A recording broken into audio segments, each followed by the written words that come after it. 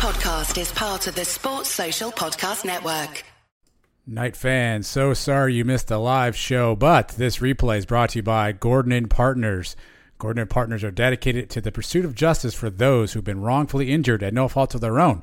It's important that you get legal advice directly from somebody you trust, which in our case is Michael Hoffman, a UCF alum. Contact Michael directly at 407-913-5350 or visit the website fortheinjured.com. Don't just trust anybody. Trust a fellow Knight. Trust Gordon & Partners for the injured.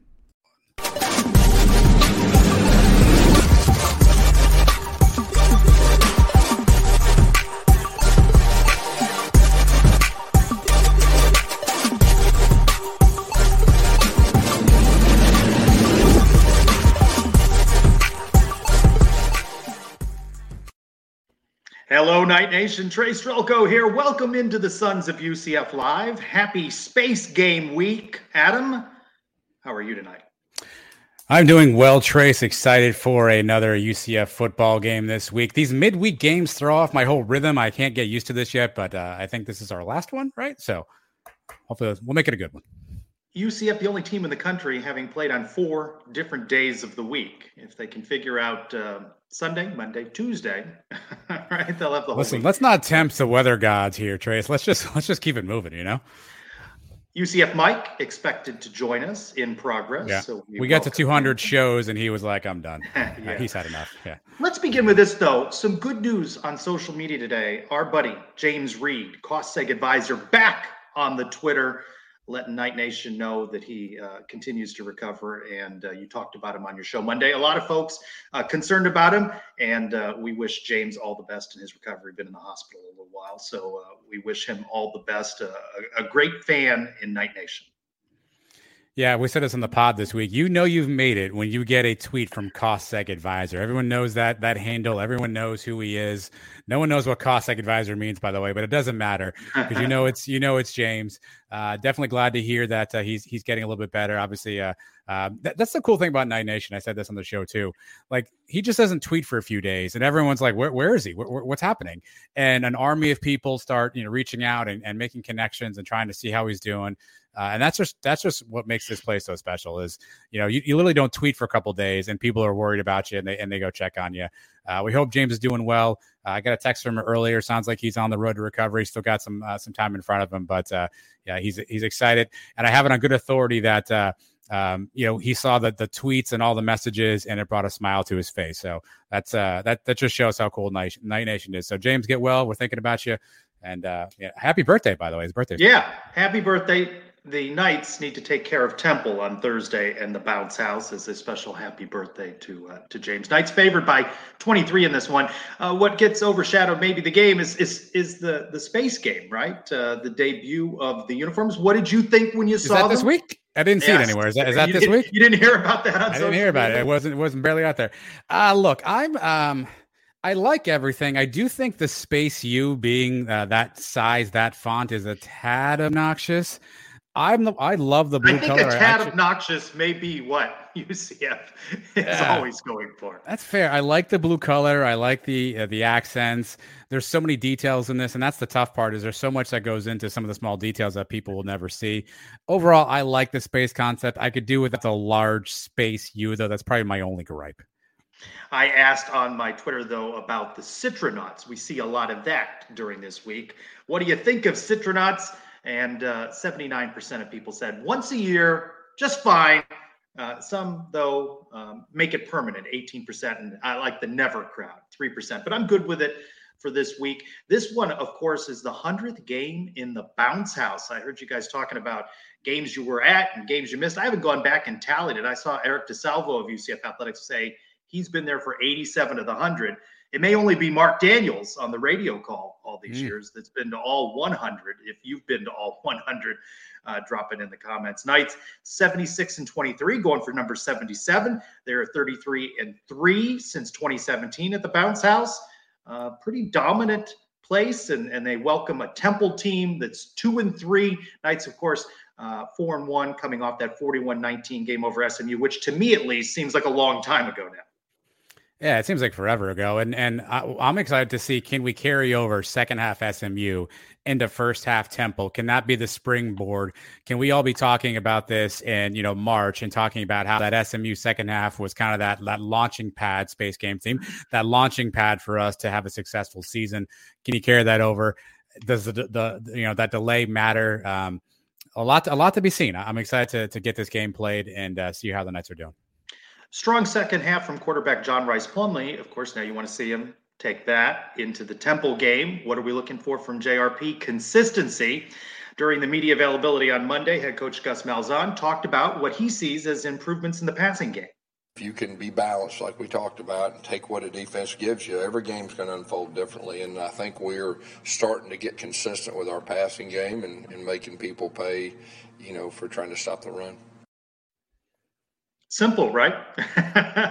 Just do those things. And I mean, he certainly was not happy about 49 passing yards in the previous game against Georgia Tech. So a much more balanced attack in the win over SMU.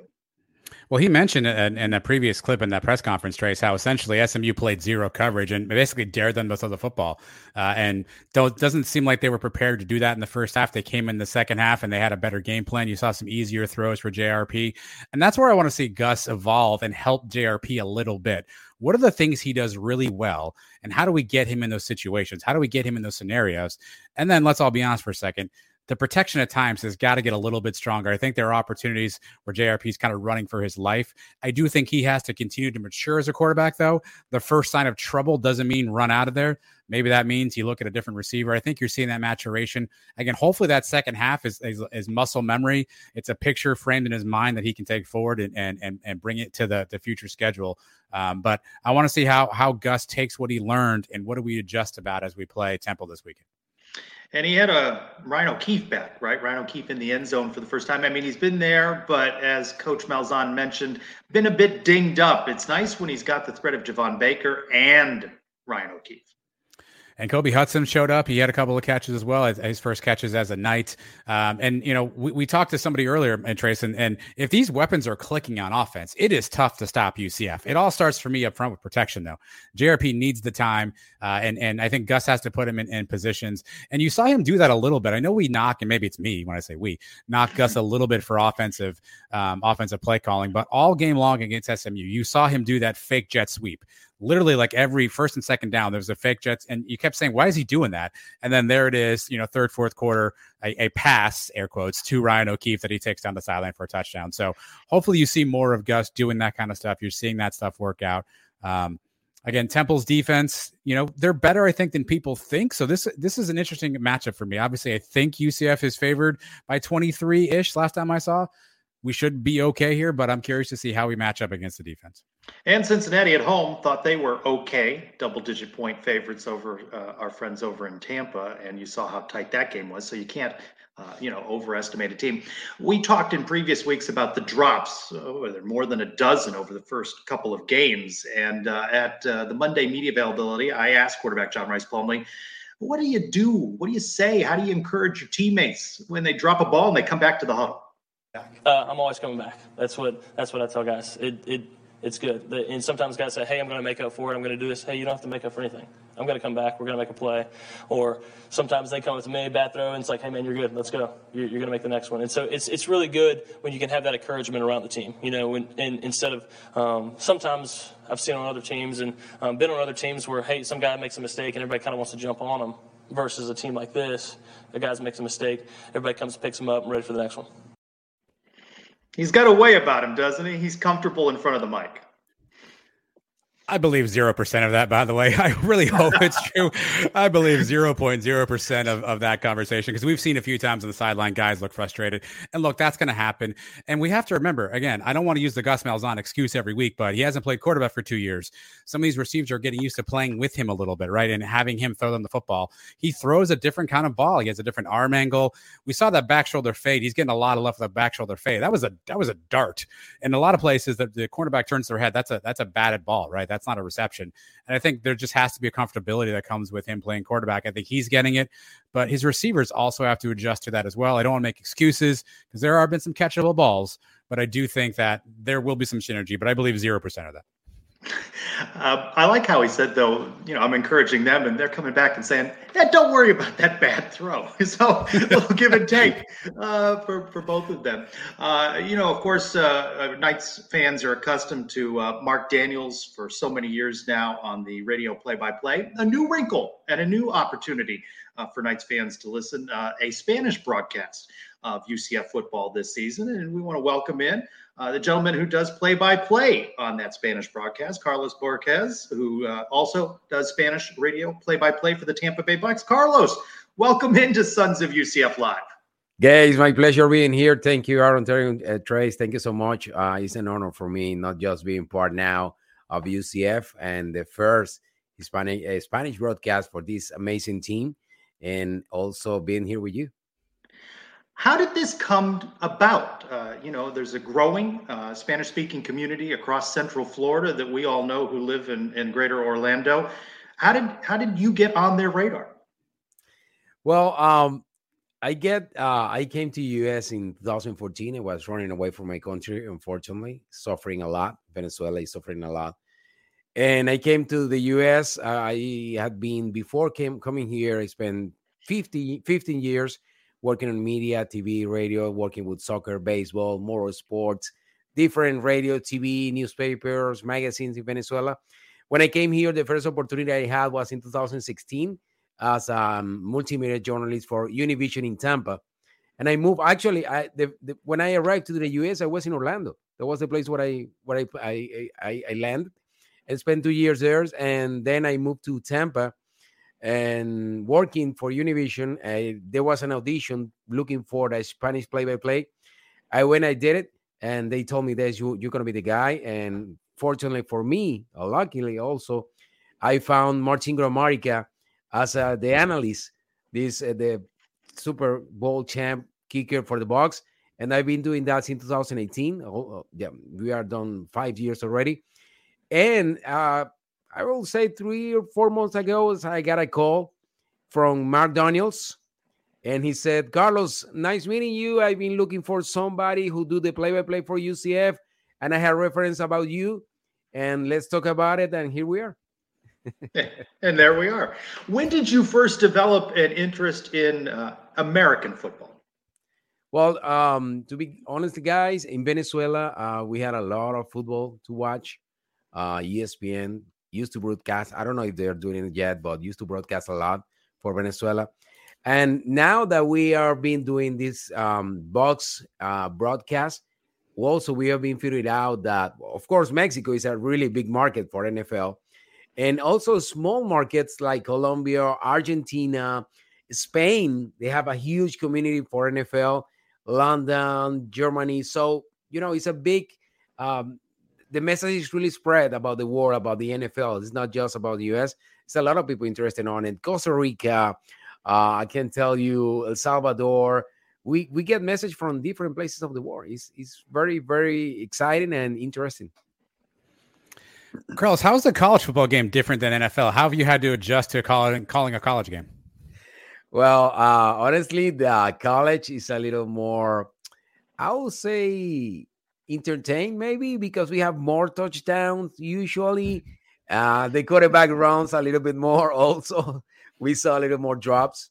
But Mark told me before the first game, Mark told me, Carlos, forget about NFL. NFL is more corporate, it's more business. This is more about the players and about the family. And honestly, it's like that. I can feel it since the first game. It's a big atmosphere, different there in the stadium. You can feel it, how the people feel part of it, how everybody's involved with some voluntary job they're doing. When you see the band, when you see there is so many details around the stadium that is really exciting, and it's different. It's the same game. It's curious. It's the same sport, but it's different. What do you make of how the Knights have played so far? They're 4-1 on the season. How would you assess their play on the field? I really like what they're doing right now, especially the defense. I think it's amazing. I see great players there. And actually, I see there is a few players there I'm projecting they're going to be in the NFL, pretty sure. They have a big domain in the defense, especially in the leadership with Jeremiah. I think this guy is something definitely special. I really like what the offense is doing, especially Bowser. Isaiah, I think, is a great running back. He's so focused and he's not running into the sneak. He's always looking for the space. I think that's really interesting. With our QB also is, that is something that I really admire from the last game. I don't know what Gus did in the locker room, but something really different happened in the second half of the game. And that's very, very interesting because a college player, maybe you can think that he's mentally mature is not enough. He's not done yet, but he did something on the locker room and that works. And I hope they can keep going with that, especially throwing the ball. You guys were talking about how hard it is to get it, that the way they need to play to throw the ball, because you can win the games only running. That's something very, very interesting. A lot of upside with John Rhys Plumlee. He must be exciting for you to call. I'm sorry, what? Can you repeat that for me? John Rhys Plumlee, a lot of upside to him. When you're watching him play, it must be exciting for you to do the play-by-play call on one of his passes or runs. Oh yeah, he's very, very, very exciting. It's very exciting, and the way he's doing the things, I think he's growing really well. I think he's growing really well, and also when the bouncy house is jumping, it's also interesting in the stadium. You feel it in your broadcast booth? I'm sorry, what? Do you feel the bounce house bouncing? Oh yeah, Definitely, we can feel it, and also that. I hope we are bringing that excitement to the broadcast. It's a part of the radio. And that you feed off the crowd, don't you, in a moment like that? Yes, definitely, yes. We are doing that. We can feel the crowd, and that also, I think, makes us feel more excited about it. And I hope we're taking through the signal of the radio. All right, Carlos, can you educate us a little bit? Can you help me? I'm going to give you a phrase from a UCF. Can you translate it for us into Spanish, if you don't mind? So here's the first one. Ryan O'Keefe breaks a long touchdown run. Ryan O'Keefe está rompiendo una larga línea hacia el touchdown. See, that just sounds better. Yeah. It sounds so much better than how you said it, Adam. It's so much better. One thing, guys, I'm going to tell you one thing. I'm not a big fan of translating main names. Okay. I'm not a big fan of translating, like, especially positions like running back, quarterback, linebacker, safeties, cornerbacks. I don't like to do it. I even didn't do it when we were doing stuff for baseball, for example. Shortstop is shortstop. Left field is left field. But I know there is people doing that. You always do that, but I'm not a big fan of that. Well, that makes the rest of this game really challenging. But I'm gonna forge ahead. Can you say reservations for 6 in the cabanas? Reservaciones para la cabaña número 6. That sounds better too. All right. Can you say, oh no, Obarski missed another field goal? No. Stop. Okay. All right. I'll come back to that one. All right. How about last one? Can you say, Trace is bullying me? No. Stop with that too. Taking all my Trace fun away. Se está burlando de mí. Actually, I would prefer Colton Bomer had another kick. Oh man, great kid. I love when he's out kicking there.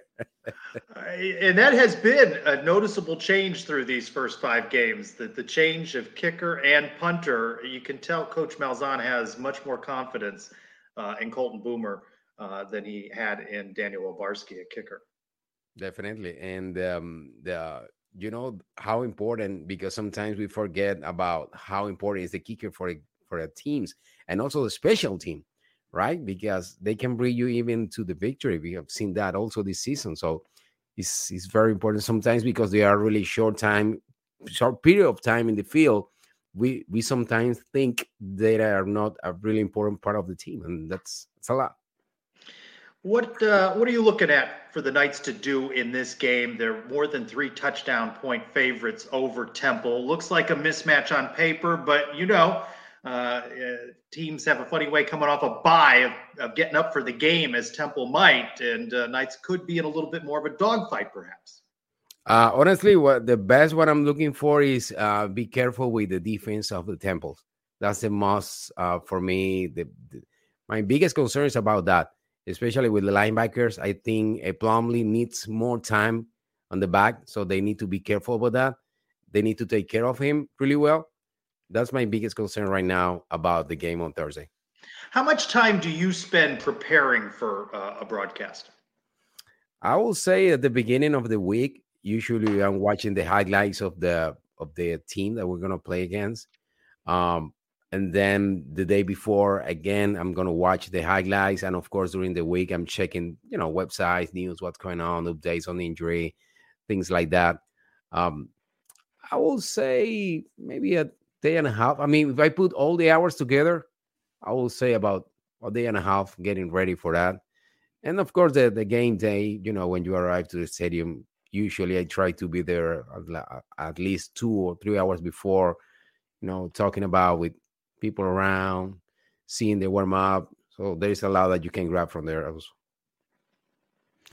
Carlos, you get to work with Sergio Torres on the call as well. What's it been like working with Sergio? Oh, Sergio's a great guy. I love that guy. Unfortunately, he couldn't do it today because he's still stuck on the TV station where he works.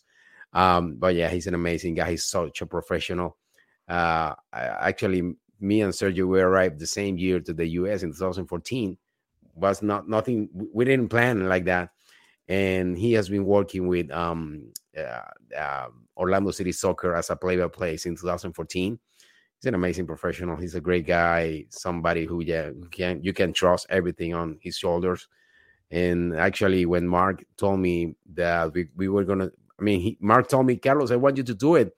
It's a play-by-play, and we need now somebody to be with you as an analyst. I said, I think Sergio can do it. So I put Mark in contact with Sergio, and here we are. Now, are you guys able to travel to road games as well, or do you only broadcast from home games? We are broadcasting so far. This year, UCF wants only to do the home games. That's part of the process where they are getting used to, because I know not all the teams are ready to receive two different broadcasts on each stadium. So far we are doing only home games, and the expectation is next year try to be in every game, away and home, especially if the Big 12 is a reality. What reaction are you hearing from fans and as well from UCF Athletics? Well, so far, people is really happy. Especially people tells me when Mark, the marketing of the UCF media team put together a couple of clips with my calls of the touchdown and videos they match in post-production, and they put it on social media.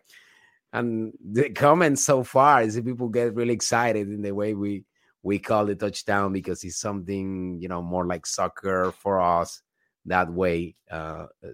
So far, so good. We are still getting used to, but I think so far the reaction is really positive.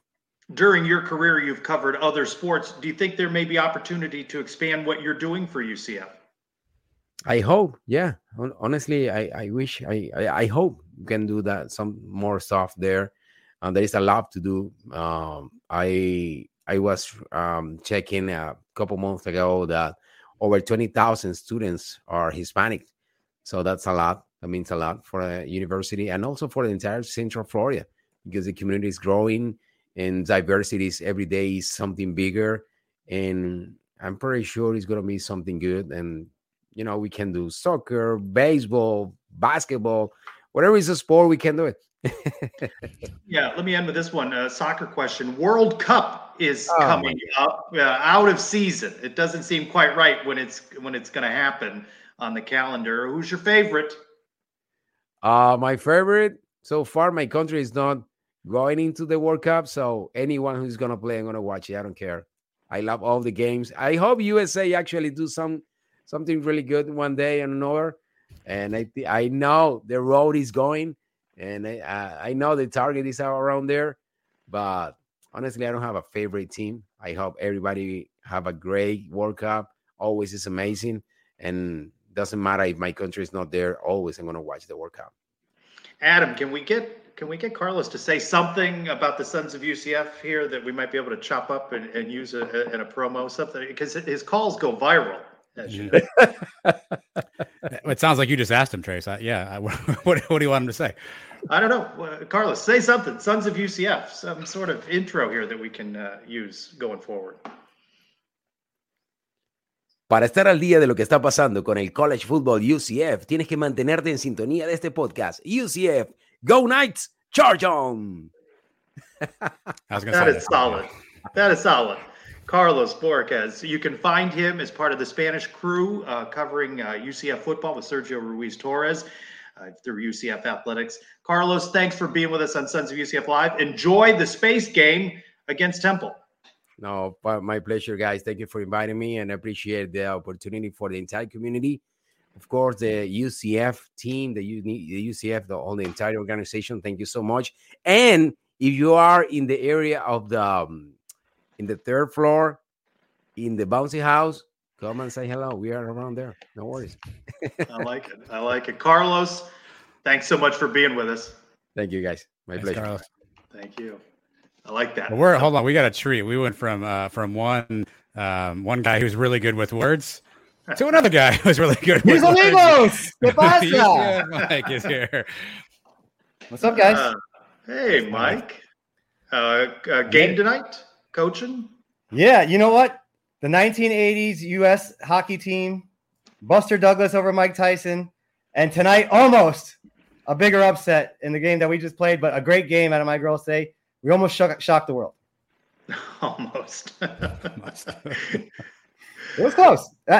We played the best team in the league, and we were right there with them for 4 or 5 innings. That's good. That's good. Well, welcome into the show, Mike. Thanks, man. Missed a little. You'll be able to catch up. Got a big fundraiser for Brit's Bunch coming up Saturday night. One of our locations, favorite locations, Poor Choice, Orlando. I visited with Jan and Brit this week to get an idea of what some of the items are going to be up for bid. All of the proceeds going to help bring kids to a future UCF game. Let's hear from them. Here with Jan and Britt getting ready for Saturday's big fundraiser, Britt's Bids for Kids. Jan, what do we have? Trace, I'm glad you asked. One of the things we have going up for auction is this lovely framed Peach Bowl signed poster. We also have this stadium signed by the team from the 2017 Perfect Season frame. We have Hamilton tickets. We have Disney tickets. And we have the very first helmet from the Night of Lorraine. And a big cooler here full of goodies. That's right. UCF memorabilia. It's a magic cooler. You never know what's going to be in there, but it's going to be great. Plus autographed jerseys. Britt, what do you have? That's Gabe Davis. Yes, that's right. Mr. Twinkle Toes himself. All right. When is this again, Jan? It is October 15th. What time? 7 to 10 p.m. Where?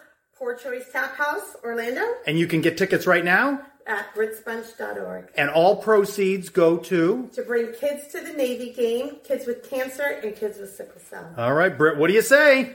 Come to party. Come to your party, that's right. All right, Jan and Britt, go Knights! Charge on! Hey, the Sons of UCF contributed to this as well. I saw the basket there. There it is, Jan showing off the basket. Adam, what did the Sons contribute? Looks like we get a hat, one of the original Suns hats with the gold lettering. And I believe there's also a 10-ounce Suns tumbler in there as well. Nice. And in that gift package, I believe there are also some restaurant tickets. So good time, 7 to 10 on Saturday night. Looking forward to seeing a lot of Knights fans out at Poor Choice Orlando. You alluded to it earlier in the show, Adam, that earlier we had opportunity to talk with Matt Berry. He's the play-by-play as part of the broadcast for the game against Temple. He'll be joined by Louis Riddick on color and Harry Lyles Jr. Look, I do this every week when I call games and we look at the teams that we cover, and you kind of find 1 or 2 things that you like about them. There really isn't much we don't like and I don't like about UCF. If we can just get that offense, if they can just get that offense going a little bit more to where you're used to seeing them hitting on all cylinders, the eye candy with Gus, all of that. This is a fun football team, and I really believe it's just the beginning. We're at the halfway point of the season. You'll know, and we typically know at the halfway point, you kind of separate themselves from the guys that surprised early on in the season, that turn out to be a little bit of a pretender, and then the ones that had quick starts that you can ID as legitimate contenders. And I think UCF qualifies for that. Good conversation with Matt. Yeah, we're going to have that posted up on YouTube after the show. Unfortunately, his schedule didn't permit him to join us live, but we had about 20 minutes. We talked about the matchup with Temple, heard about his crazy schedule, which I think is interesting to hear about, and his thoughts on the night. So check out our YouTube channel after the show. That'll be posted there. Again, ESPN's Matt Berry. Getting ready for action in the bounce house. Of course, Mike, we're going to be able to talk about it a little bit in Q&A. We showed off the helmet earlier, Space Week. Happy Space Game to you, my friend. Thank you, man. I'm pumped up for it. Biggest game of the year. Yes. We've been talking about Temple. We talked a little bit about him with Matt Berry, and we're going to talk now with Ryan Wallen. He covers the Owls for Owls Daily 24/7. He's been with us before. Ryan, welcome back into Sons of UCF Live. It's my pleasure to be on, guys. Thanks for having me. All right, so what do you make so far of the season for the Owls? 2-3. They've got the loss 24-3 at Memphis, and now coming off a bye week. Yeah, I think most of that Memphis game really was what you wanted to see out of Temple. They were competitive in that game. And even though the final score really didn't reflect that, the Temple really outplayed Memphis for the better part of 3 quarters in that game until, the fourth quarter they kind of got a little gassed on defense and the offense committed some turnovers and really allowed Memphis to pull away. But, I think that so far Temple's exceeding expectations right now. They're a little bit ahead of where we expected them to be. The defense obviously has really surprised a lot of people of how good they are playing right now and how legitimate some of the players look on that team and look like they could be some legitimate NFL prospects in a couple of years.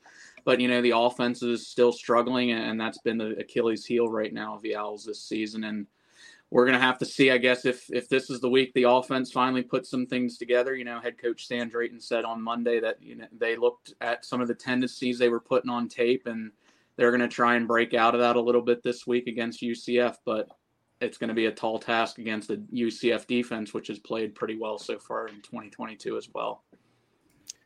You mentioned the offense. It looks like Temple settled on a quarterback, EJ Warner. Spoiler alert, you're going to hear this a million times. That's Kurt Warner's son. Assess EJ, obviously a true freshman, not a ton of game experience yet, but assess his performance so far. What can we expect out of him? Yeah, EJ, he looked legitimate right away, and that's saying a lot for a kid that's 18 years old. He only joined the team in July, so he has a quick release, very accurate passer, much like his father was when he played in the NFL, obviously, and growing up with obviously having a Hall of Fame quarterback as your dad. That's what you would expect of a guy that is his offspring. So he has shown some moments last week. Like I said, the Memphis game in the fourth quarter really was the first time he looked like a true freshman, where he made some mistakes. And I think he was just trying to do a little too much and he just couldn't bounce back from it. But other than that, he's played some really solid football. I mean, he's not a guy that's going to blow you off, the tape with his measurables or with his arm strength or anything like that. But what Temple has been lacking in a quarterback the last couple of seasons has been a guy that can deliver the ball on time where it needs to be, and, somebody that can just command and manage the offense. And that's been what EJ has brought to the table so far. And he's shown that he has that potential to be a good quarterback in a couple years.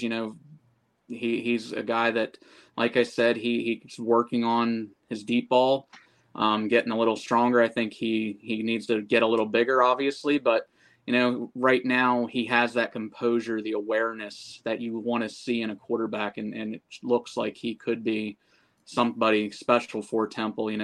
Probably the first quarterback since PJ Walker at Temple that has a real shot at going somewhere. First-year head coach Stan Drayton taking over this year. What are your early impressions of him? How is he managing the game? Is he an aggressive coach? What is he trying to do to change the culture over there? Yeah, Stan obviously was a little skeptical that when he was hired as Temple's head coach, because he had only ever been a position coach in his coaching career. And, you typically want a guy that has some experience as a coordinator or previous head coaching experience somewhere. But, Drayton didn't have that. But what really he brought to the table was he preached that he was going to restore Temple to the Temple Tough team that they had been under Matt Rule and part of the Jeff Collins era as well. And he felt that some of the players lost their way in knowing what it meant to be Temple Tough. And he said that was one of the biggest things that made him want the job, was because he knew this was going to be a rebuild. He knew this was going to be a challenge, and he's never shied away from challenges in his career before. So he said, why start now? Well, it's obviously his first head coaching opportunity. So he's just been really preaching what a lot of prior Temple coaches have. We're going to be a tough, hard-nosed football team. We're going to hit you. We're going to grind the clock. We're going to try to, make you get worn out by the time the fourth quarter rolls around. And so far, the defense has looked that part. The offense, not so much, but, it's year one. It's early yet. Turnarounds don't just happen overnight.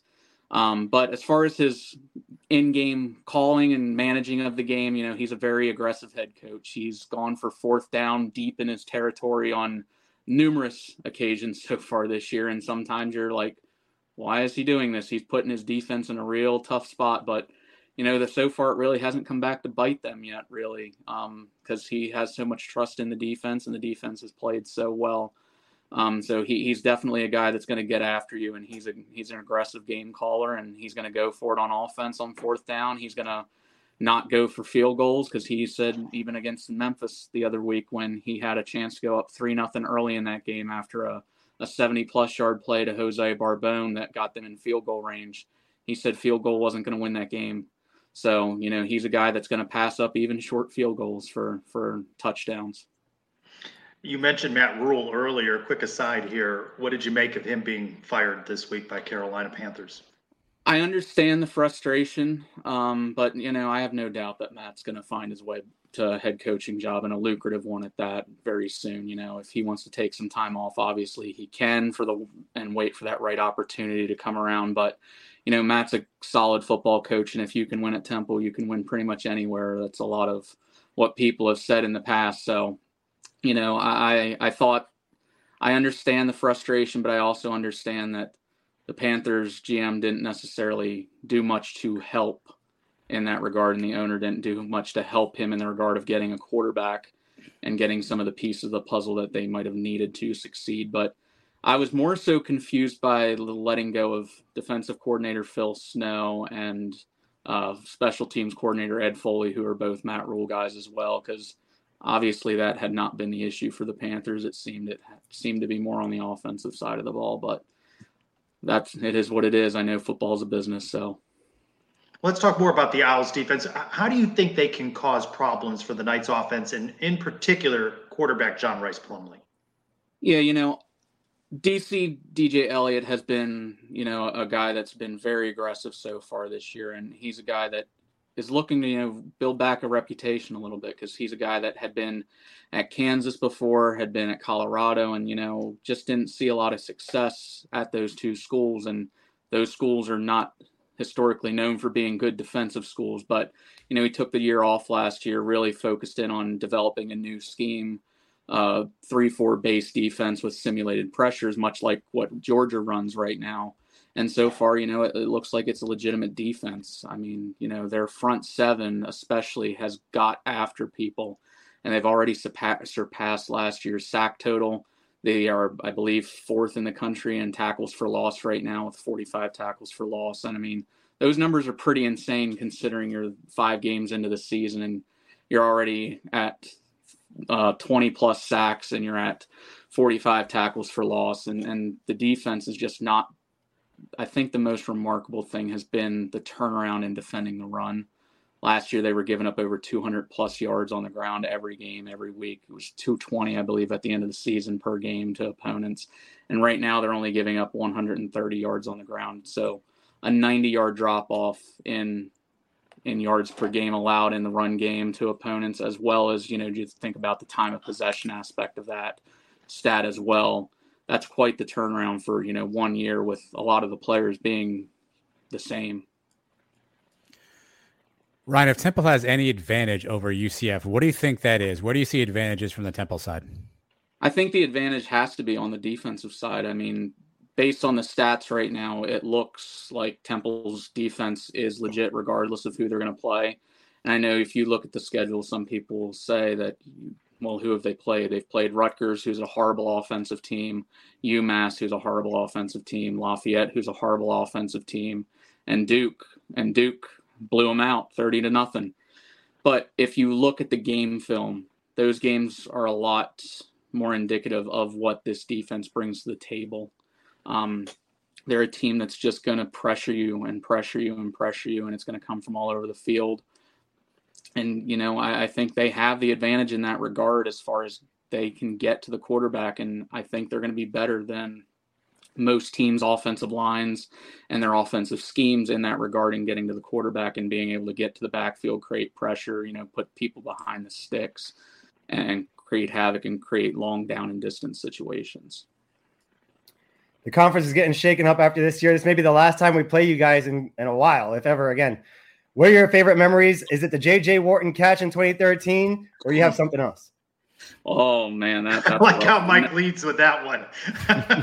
That's a low blow, man. That no, obviously, I think the 2016 game with P.J. Walker leading. Yeah, we don't mention that one.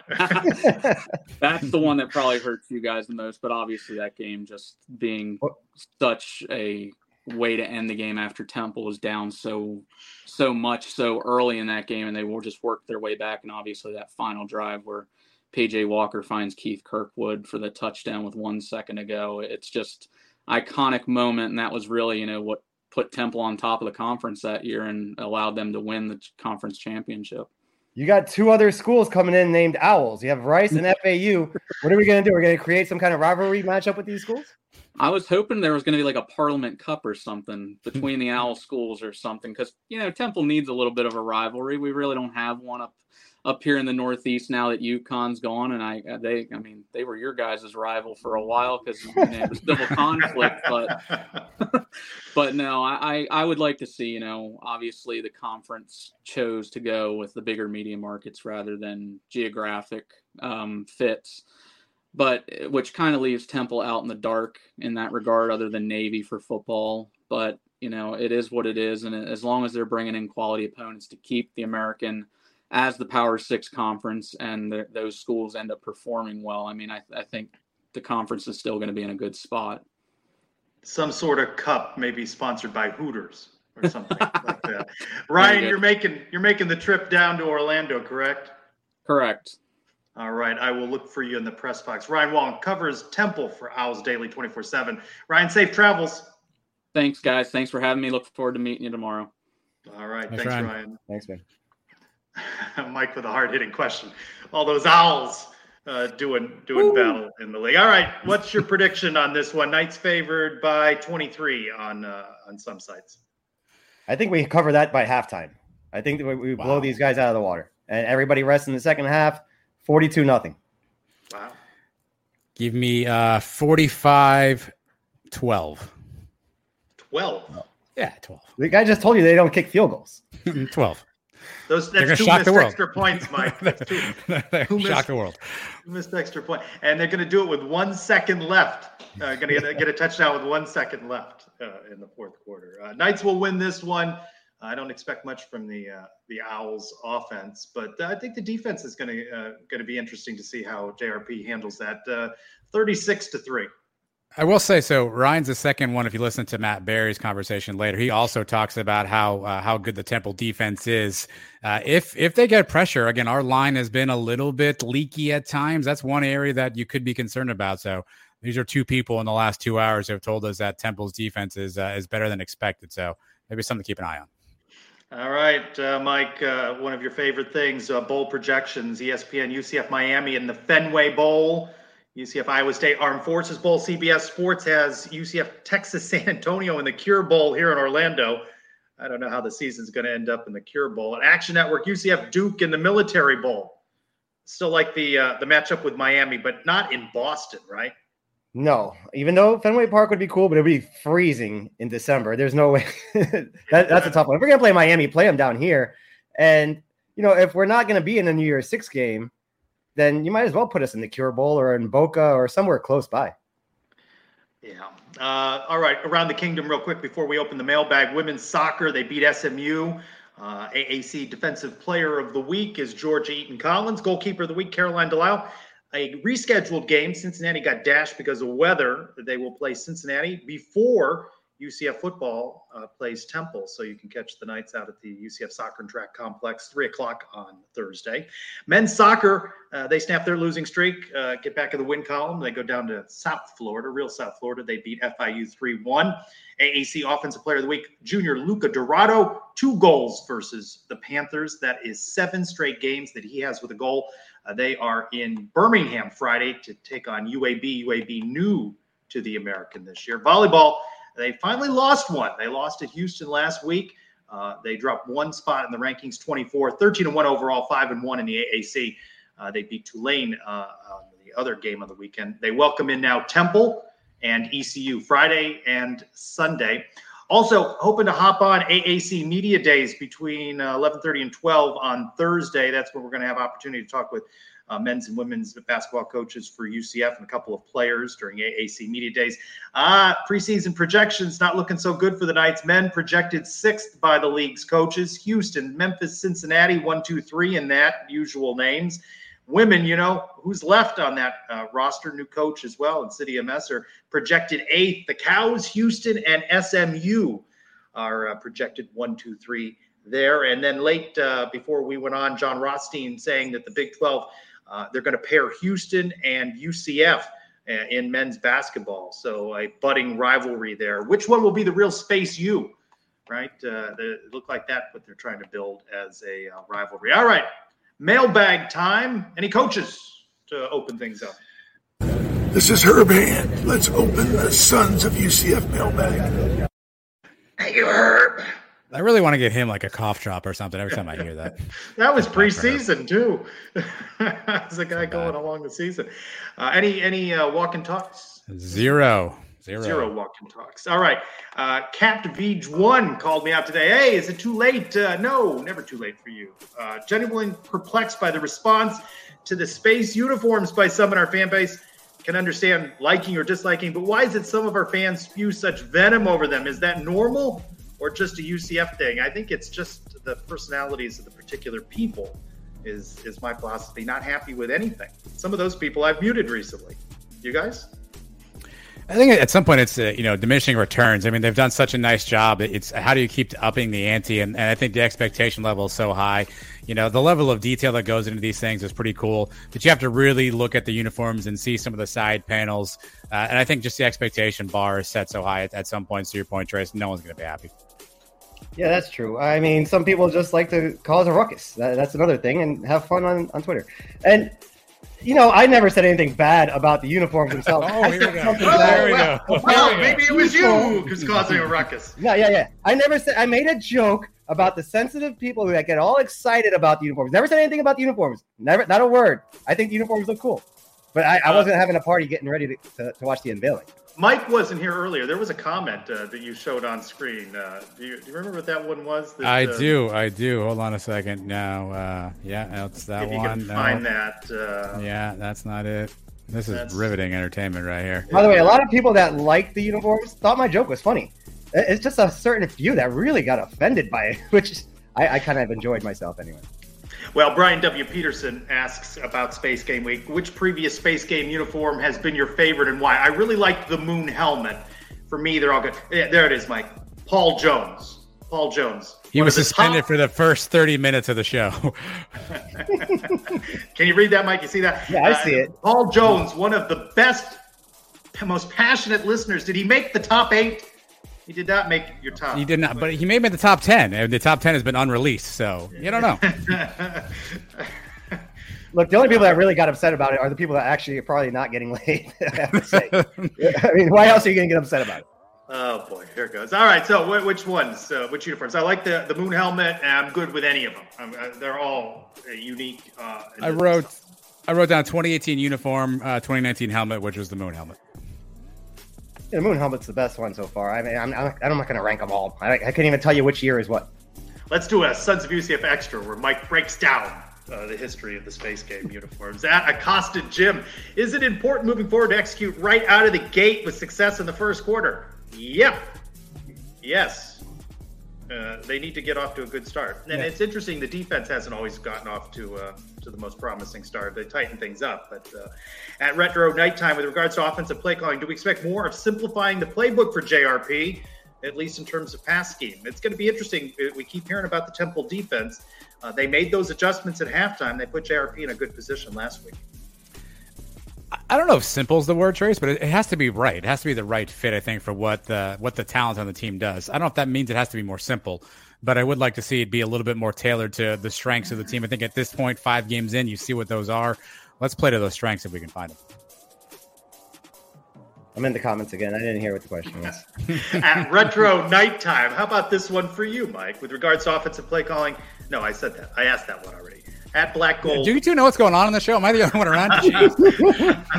At Black Gold _Ed. Have the receivers finally figured out how to catch the JRP wobble pass? Not picking on him. He just doesn't throw a tight spiral.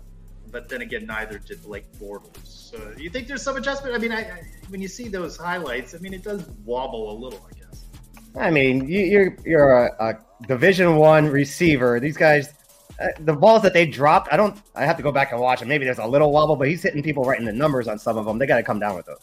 Mike, mullet or no mullet? You got a mullet? You haven't had a haircut in a while. It's not a mullet. It's just really long hair and tucked under the hat. Yeah, that was his best Colton Boomer impersonation right there. And almost as long as Boomer. And Ethan of 126 with quite the setup to his question. Yes. Temple's visiting us from Philadelphia, Pennsylvania, birthplace of the Philly cheesesteak.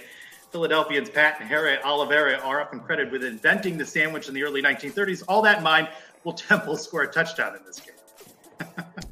Adam, you got him down for 2. Yeah.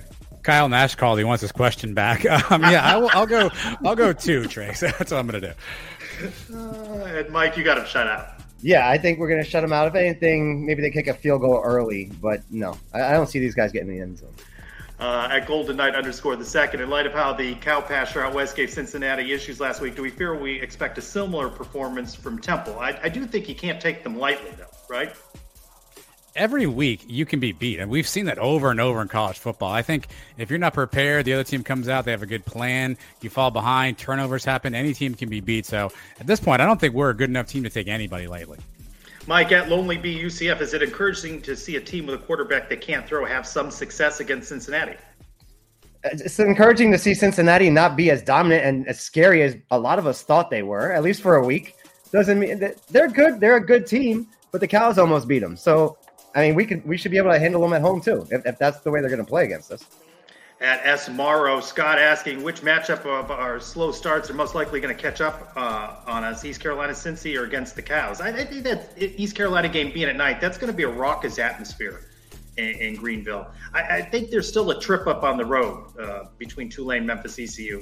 One of them at least doesn't feel quite right. Again, I don't think we can afford slow starts against a lot of teams at this point, right? I mean, even Navy, they're gonna ball control us. If we go down 14-0, how many times have we didn't get the ball back? So I think we've got to figure out a way to start faster on offense, put points on the board, put touchdowns on the board. We've had like 12, 15 play drives, and we've settled for field goals the last couple of games. We need to punch it in for 7 on the first drive. Mike at Spursy Knight asking a complicated question here. The 7 games left, rank them in order of concern. I'm not going to put you on the spot with that one, unless you've come prepared with a list of the 7. But what's 1 or 2 that most concern you? You still worried about Cincinnati, even though it's at home? Yeah, Cincinnati is the best team remaining on the schedule. SMU would have been on this list high, but we saw what we did to them. Cincinnati's the toughest on the road. Give me Tulane number 2, East Carolina number 3. Who's left? Navy, Temple, and the Cows are no good. The Cows you got to put up there just because it's a rivalry game, but this Temple team is probably the worst that's left on the schedule. At Mr. Matt Dolan with a late question to me, will the AAC refs cost the Knights a game this season?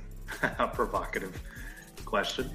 Yeah, look, you said it, Trace. ECU, crazy game, crazy atmosphere. If that gets close, I have no faith that the American referees are going to not throw flags everywhere. I mean, you think ECU? Memphis is another one that I'd be scared that referees are going to get in the way, especially in home crowds. We saw a couple of bad calls last week on pass interference, right? But the game was already in hand. So if it's a close game, that could be a game-changing call. the key is against these bad teams, don't make it come down to that, and just put these teams away early. That's right. At Jason Vegas 22, he was talking about the 22s. We've seen nearly all of them. Do you see more minutes for them in the upcoming games? They're going to be interesting in this game if UCF gets that lead. Do we see more than just a last couple of moments, a couple of plays from Thomas Castellanos? He's who I'm looking for, especially if they get up big. Yeah, I could see both arguments to that, Trace, because the more reps JRP can get, the more comfortable he can get playing the position. I think the better off it is. But you want to be careful with injury. You also want to get Tommy some run. But I think it's encouraging. You're seeing a lot of the freshmen. I think Nakai Martinez is probably the name that stands out the most that are getting good playing time and playing really well. We keep talking about the future of college football. We need kids like Nakai Martinez. Next year, John Walker, if he sticks, to come in and make an impact right away. That's kind of how we'll know we're on the right trajectory.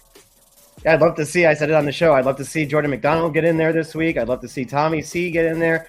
How about Quan Lee? So all the freshmen, get them all playing time if the starters take care of business like they should in the first half and the third quarter. You wonder, this may be the easiest game, perhaps, on the schedule. If not this game, when would they get other opportunities? You might find yourself in tougher games, especially with 3 more on the road. Robert, at 2 letters, 2 words, asking about the stadium. Should the changes be focused more on capacity? He says more seats or enhanced premium experiences. I don't think they need to expand this stadium until the demand is sufficient for it. So keep creating opportunities for those premiums. Yeah, I think you get unique and creative with what you have in the stadium. I don't think we're at a capacity extender at this point just yet, but I think you have opportunities to find ways to make the experience better. The reality is, we're all fans, so we want to be there, but you're battling the 80-inch TV that's hanging on somebody's wall in the living room and the ease of watching that. So give them something in that in-game experience that's going to make it worth their while outside of just being a diehard fan. Yeah, definitely the premium seats. Improve that. Improve the ones that we have. The food, all that stuff can use a little bit of improvement. The hot dogs, perhaps. Hot dogs, yes. Yeah. At Dolly_drama, Halloween party circuit starts this weekend. What was your best or most memorable costume growing up or in college? I don't even remember. I think in college, I just put on like a baseball cap and said I was like a pitcher and just went around and got free candy. Outside of that, I can't recall one Halloween costume, but I'm going to let you all in a little secret here. Our friend, Mr. UCF Mike, year over year is a supreme Halloween costume dresser upper. He's the expert in this question. I'm gonna let him answer this. It's really my wife that it's her favorite holiday. She tells us what we're gonna be every year, and I just kind of go along with it. We usually have a theme, the 4 of us, and we've been pretty good about it. This year, I can tell you guys because they're not listening. Nobody's listening. Yeah, it's a show I've never seen before, Stranger Things. I don't know who any of the characters are, but I like the costume this year because it's just a basic T-shirt, and I just can be comfortable in it. Last year we were killer clowns. The mask was very hot walking around all night. I may post this as we get closer to Halloween. I have a photo. I'm dressed up like the wizard, the Tin Man from The Wizard of Oz during college. I have no memory of that party. So I think that was a really good... Were there Jell-O shots? There was probably Jell-O shots. Should add some Jell-O shots to celebrate episode 200 of the Sons of UCF. Years in the making. Congratulations, guys. Yeah, it's a lot of fun. Again, we talked on the show. We didn't think we'd get, 10 episodes, 5 episodes, and let alone 200. But really, anybody who's ever taken 1 minute out of their life to listen to the show, download, respond, support, we couldn't thank you guys enough. That's the whole reason we do this, is for the opportunity to just be a part of the Night Nation. And the fact that people actually want to listen to it just blows my mind. So too many people to thank. Trace, you're one of them early on when Mike and I didn't figure out how to plug the microphones in and what the heck content looked like. I remember you and I meeting at the first Fiesta Bowl and talking about the show, and you gave me some ideas on how we can kind of grow. It takes a village, and everybody that's listening and watching is part of our village, and we appreciate you. Yeah, it's been a fun ride, man, right? I never would have thought we got this far. And the things that we've accomplished have been pretty cool. Finding out about the White Horse, all the player interviews that we've done, pre-game shows. We've done a big variety of things here over the last few years, and it's gotten better and better as the years have gone on, and it's only going to get better from here. I like the sentiment. It is? Jeez. Okay. No pressure. Can't get worse. No pressure. 200 shows, and of course there's been more than that, but 200 of the podcasts that you guys do every week at the same time as the Space Game, the 100th game in the bounce house. So a lot of numbers lining up there. Trace. Yeah. How many games in the bounce house have you been to out of the 100? I saw that question being asked this week. I know I have not been to all of them. I'd have to go back. There's some I missed. Like I missed the openers usually because I have a work conference at the same time. But and they moved that game to. You're in the 80s probably, right? I'd say probably 80s. That's a lot. Yeah. that's a pretty good amount, man. Yeah, we were talking. Mark Daniels mentioning that he'd been to all 100, of course, and I'm curious to see who else has been to that number. Well, 99 until tomorrow. So, Manny Messinger. Manny Messinger. Yeah, there's a few fans that have done it, I'm sure, but not many. Yeah. I want to thank Carlos Borquez, who is now doing the play-by-play on the Spanish broadcast for UCF football, for being good enough to join us. And we have the soundbite from Matt Berry. Matt Berry, when will that drop? As soon as I can get that thing to upload to YouTube, I would say like 9:30-ish. No pressure there. And then, of course, Ryan Wallen, Owls 24/7. I'll see him up in the press box. So good one. Going to be on ESPN. Knights looking to close out the first half of the season 5-1 and move to 2-0 in AAC play. So I know you guys will be watching. I'll be there. Follow me on Twitter @SignPez. We will close out the show with one of the players. For Adam and Mike, I'm Trey Strolko. Go Knights! Jeremiah, thank you for watching Sons of UCF. He does everything. Sports Social Podcast Network.